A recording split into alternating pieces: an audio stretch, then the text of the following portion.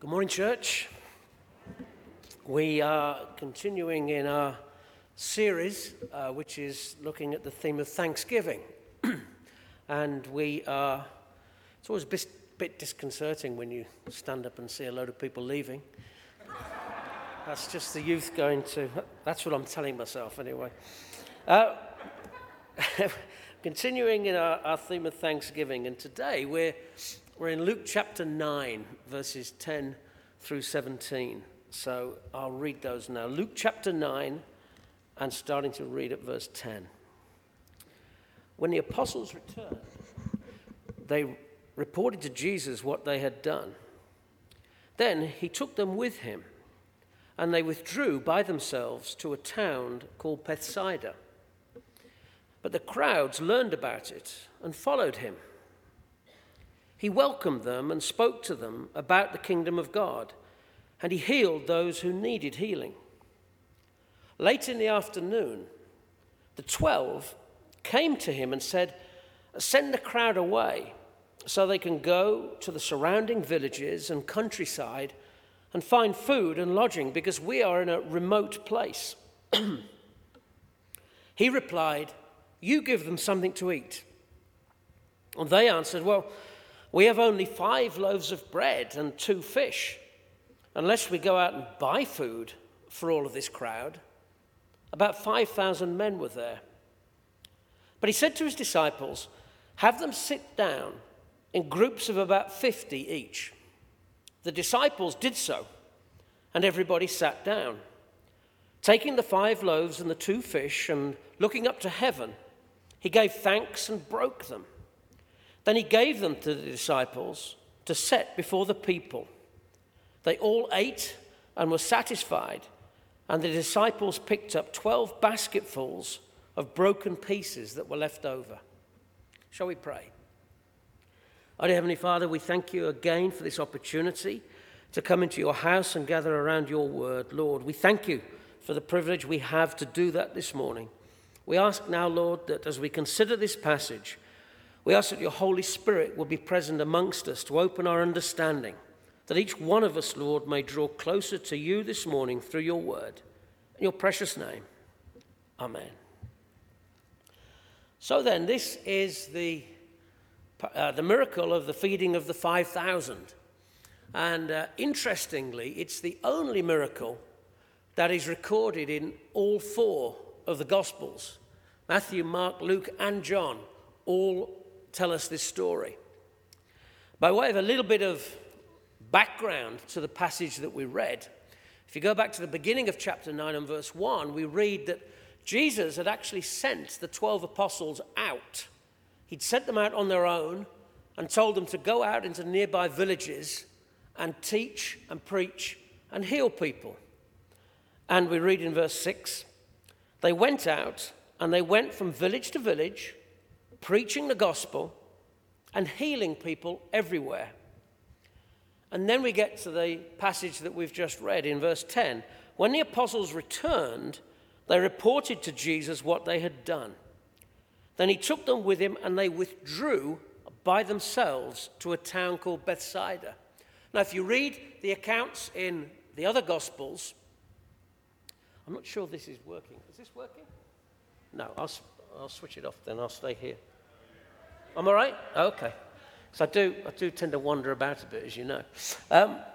So the apostles have been out on their own, and they've been preaching and teaching, and they've come back. And obviously they're keen to report back to Jesus how they did.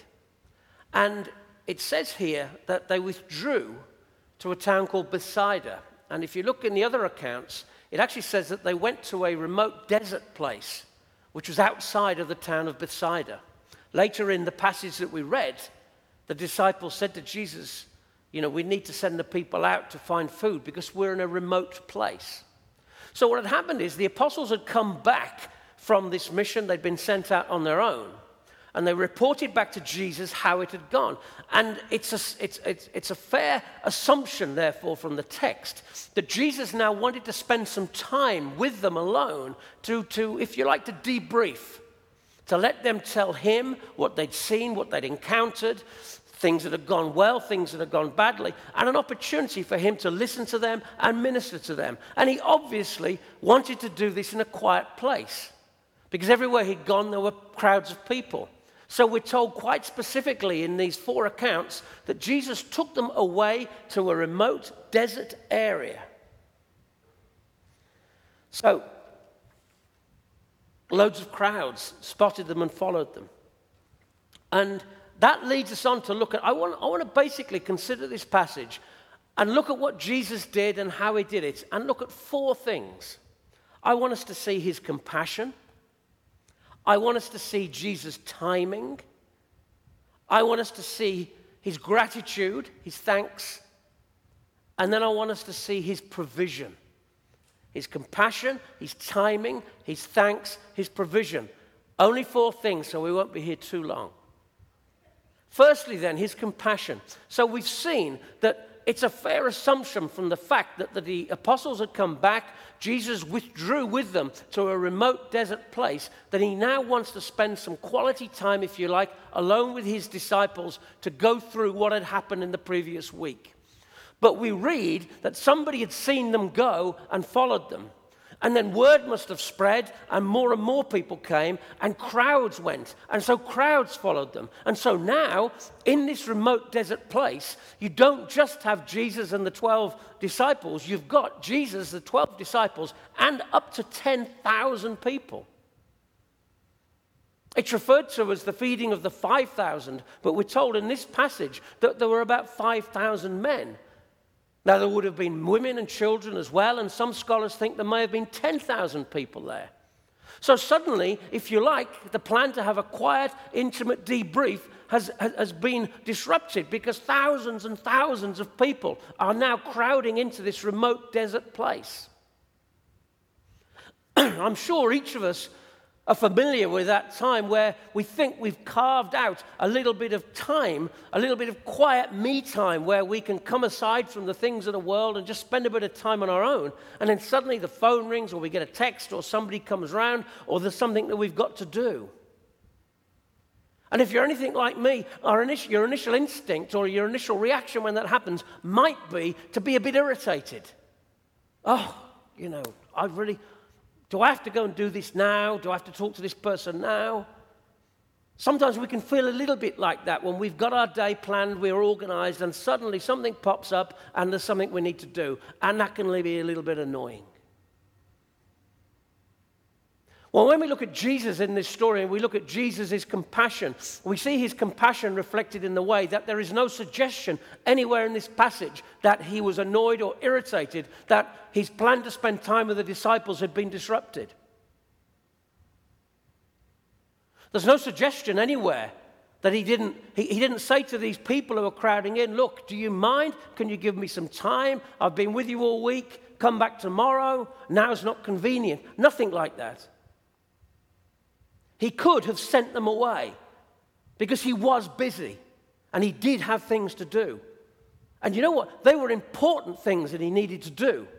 He needed to spend time with the disciples to talk about their experiences of going out on their own, preaching and teaching.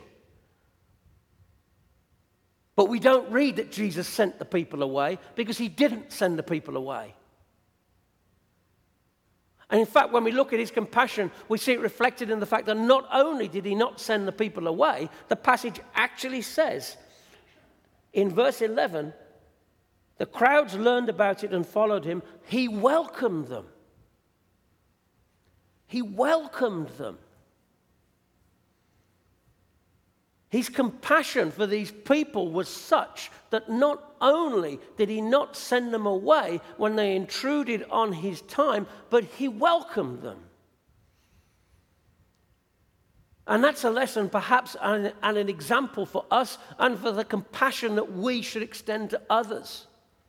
The opportunity, if people want to spend time with us, it's an opportunity for us to minister to them, to give something to them, to help them. Yes, it intrudes upon our time, and yes, it may intrude upon our plans. But true compassion recognizes the need in those people and doesn't send them away, and instead ministers to them. Jesus' compassion is also reflected in the fact of his response when the disciples came to him later in the day. He'd been preaching and teaching and healing, say 10,000 people, and it's now getting on in the day, and the disciples come to him. And the disciples are showing some compassion here. They're now concerned about the people in the crowd. And they come to Jesus and say, Lord, I think you should call this to an end now. Let the people go so they can go down into the town and find some food or somewhere to stay. The disciples realized that these people now had a physical need. They would need to eat something. And really, the response of the disciples, you can't criticize the response of the disciples. They were concerned about the people. And they thought it through in human terms and thought, well, how do we solve this problem? And they said, you know what we can do if we disband, we break this meeting up now. They've got time, it's still light. They can go into the town, and fend for themselves and find some food. But the depth of Jesus' compassion was such that he said, no, don't send them away.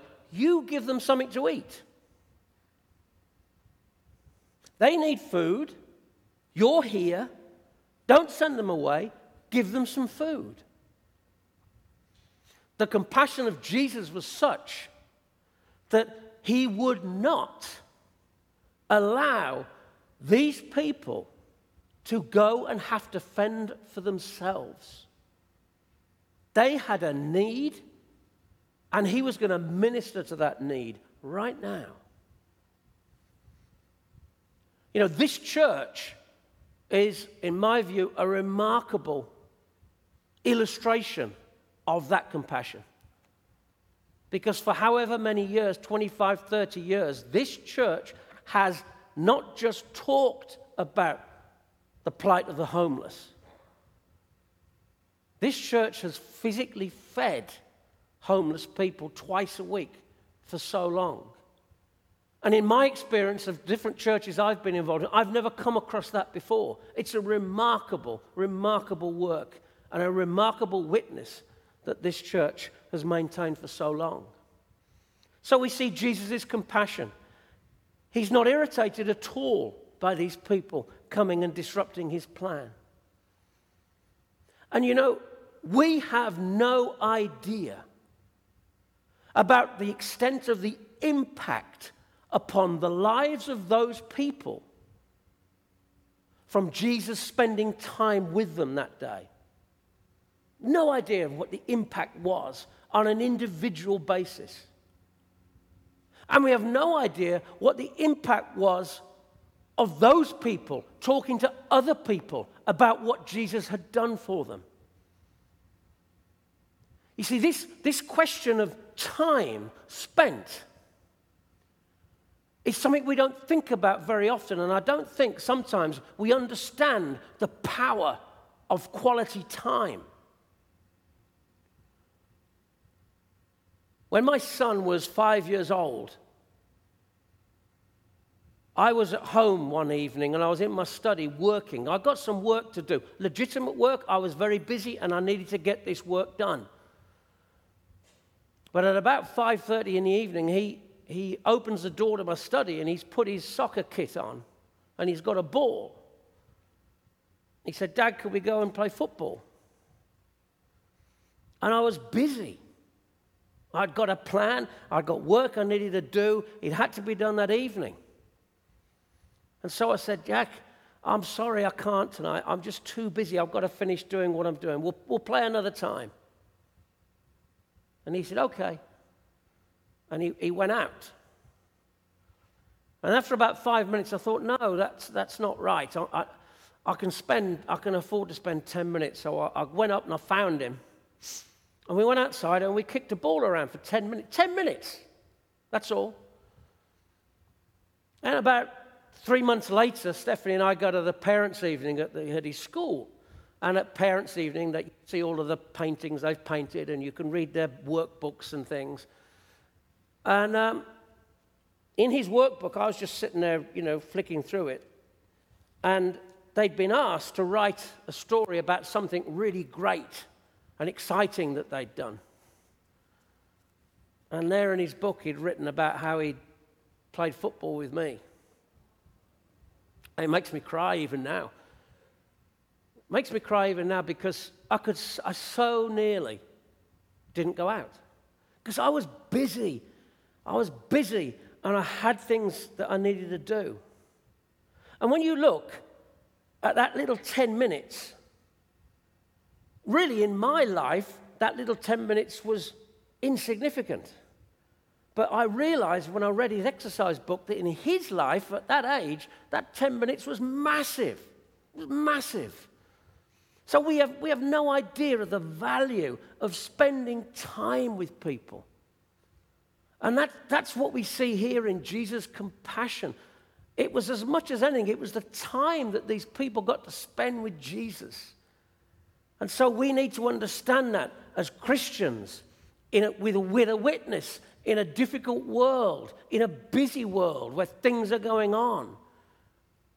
We have no idea of the impact that just spending a bit of time with somebody, giving of ourselves, helping them out, chatting, asking how they've got on this week. We have no idea of the power of that witness as Christians. Jesus' compassion. Then we see his timing. And what I mean by timing is this. I took a bit of a liberty and I changed the title today. I changed it to A Time to Give Thanks. And the reason for that is I look at the timing of when Jesus gave thanks in this story. Because put yourself in the position of the disciples. You're worried about these 10,000 people who need to eat. And so you've analyzed it and you think, well, the best thing to do is to send them away to get some food, look after themselves. And Jesus says, no, you're going to feed them. And so they look at what food they have, and they've got 5 loaves and 2 fish. 10,000 people, and they bring the 5 loaves and the 2 fish and give it to Jesus. And we read here that he took the 5 loaves and the 2 fish, he looked up to heaven, and he broke the food, and he gave thanks. Now, in the house I grew up in, we used to say grace all the time before we ate, and to give thanks for the food. But we always said grace when the food was already on the table. And we were giving thanks for the food. We could see the food, we'd all got the food, and we gave thanks for the food. But what's interesting about the timing of Jesus giving thanks in this story is that from a human perspective, when Jesus gave thanks for the 5 loaves and the 2 fish, they hadn't been broken yet, they hadn't been distributed yet, and in human terms, they were not enough. You could have asked anybody present that day before Jesus gave thanks, is this enough food to feed 10,000 people? Everybody would have said no. So how can you give thanks when you know it's not enough? And that's the question for us, I think, this Thanksgiving season. Because in human terms, it was not enough. But Jesus gave thanks because he knew that once it had been committed to God, it would be enough. It would be multiplied, and it would be enough to feed everybody there. So I'd say to anybody today who's worried that what they have isn't enough, whatever that might mean in terms of finance, food, health, family, whatever, if you're worried going into this Thanksgiving week that what you have is not enough for the challenges that you face, take a bold step of faith like Jesus did and give thanks today for what you have. Because the lesson from this story is if you take what you have, even though it's not enough, and you commit it to God and ask him to bless it, then guess what? It will be enough. He'll take what you've got and he'll multiply it and he'll extend it and it will be enough. It's a brave thing, isn't it, to give thanks when you think in human terms you don't have enough. But that's what Jesus did, because he knew it would be enough. And so that should be an encouragement to anybody this morning who's feeling, for whatever reason, that what you have is not enough. Because if you commit it to God, it will be. And then Jesus gave thanks. He gave thanks. He gave thanks for the bread and the fish. But I think he gave thanks for more than that. I think he gave thanks for the fact that he knew God was going to bless it and multiply it, and that it would be enough. I think he gave thanks not only for what he had, but for what he knew God was going to do with it. And we can all do that. We may not feel we've got the ability to do much in God's kingdom, but we have. We could give thanks today for what good God could do through us. I think Jesus gave thanks as well for the people who were there. It may not have been the original intention, certainly not of the apostles, for 10,000 people to show up to their private time with Jesus, but here these people were. I think Jesus gave thanks for these people. I think Jesus gave thanks for the opportunity to minister to these people, to bless these people, to improve their lives, to look after them. I think he gave thanks for all of those things.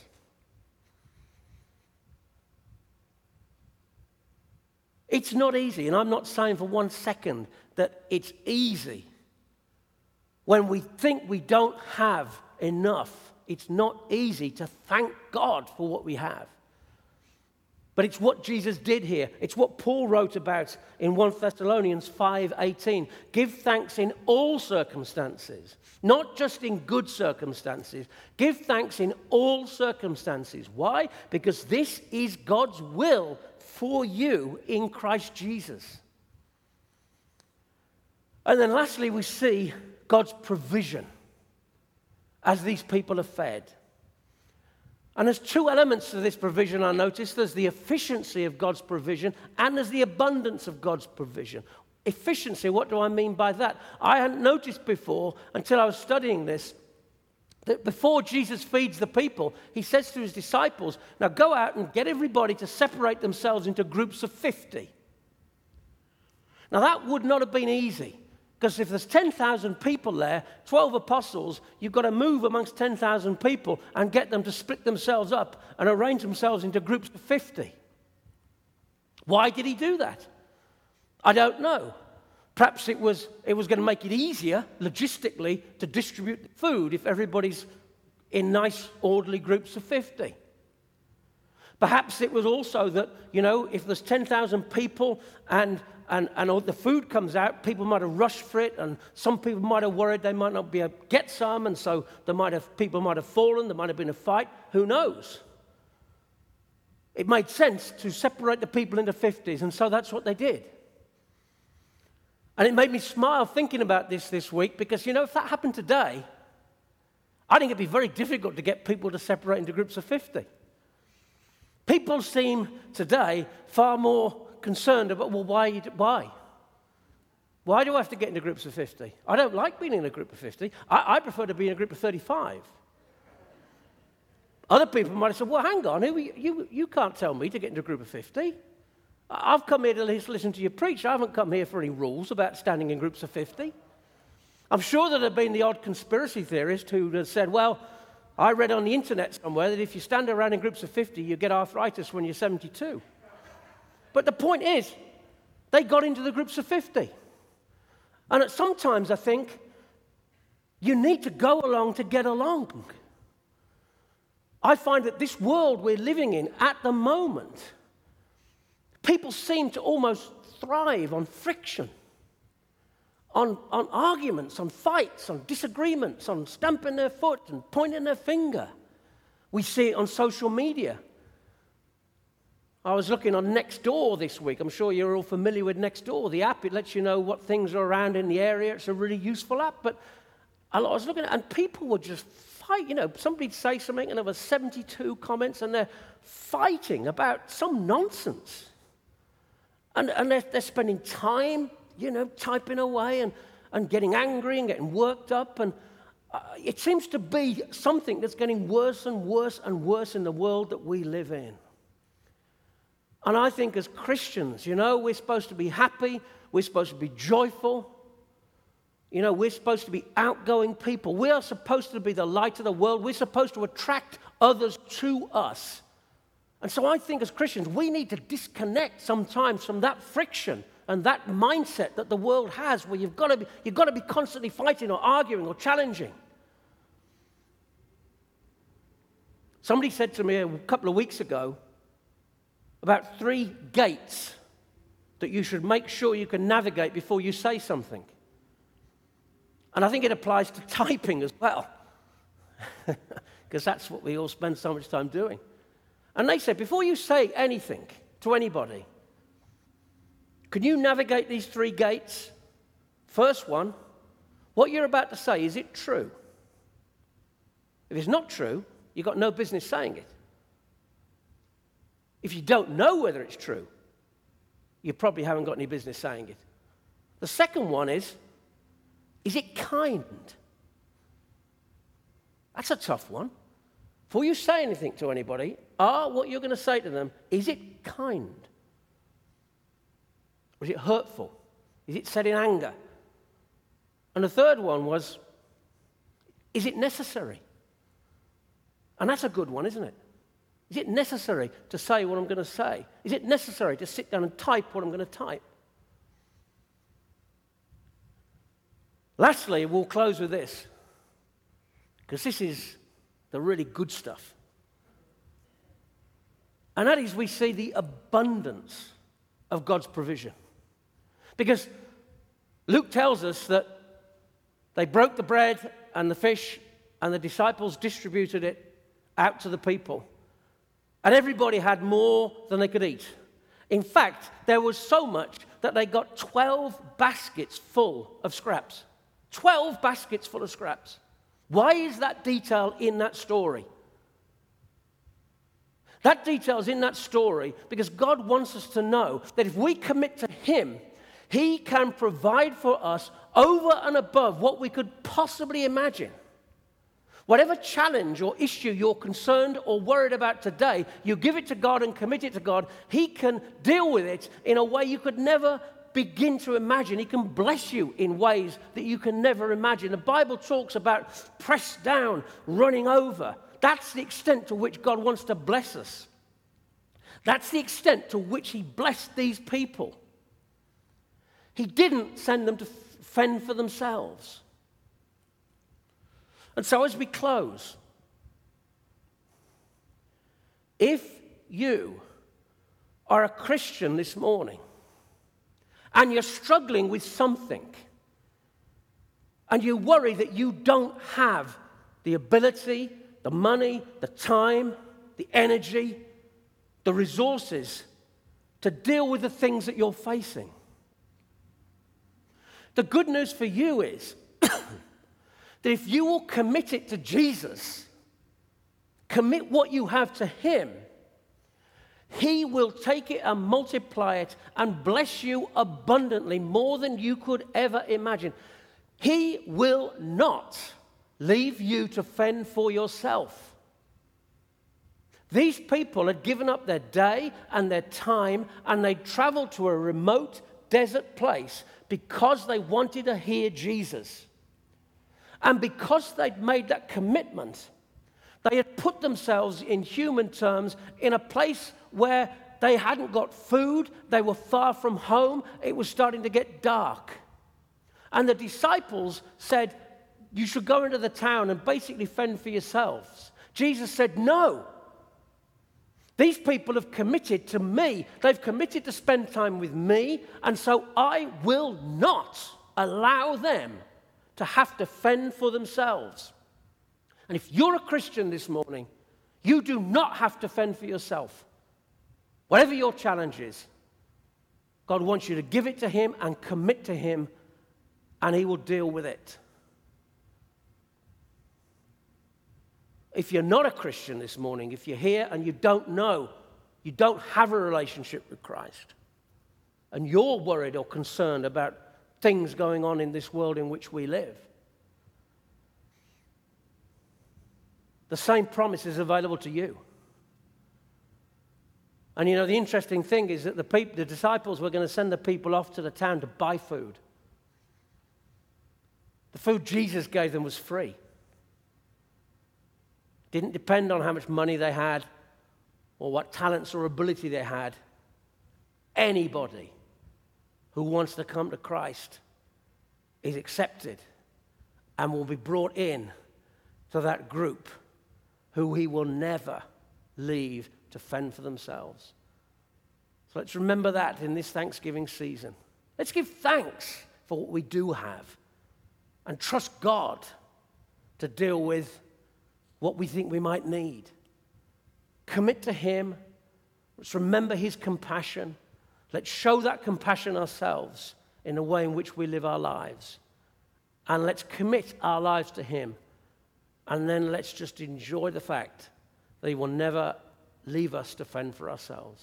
Shall we pray? Our dear Heavenly Father, we thank you once again for your word. We thank you, Lord, because you love us so much. We can't understand why you would love us so much, but Lord, we thank you and praise you that you do. If there's anybody here this morning, Lord, anxious or struggling or worried, we just ask that you would draw them to you. Let them know and understand that you will never leave them to fend for themselves. That if they commit to you, Lord, you will bless in ways they could never begin to imagine. In your precious and worthy name, amen.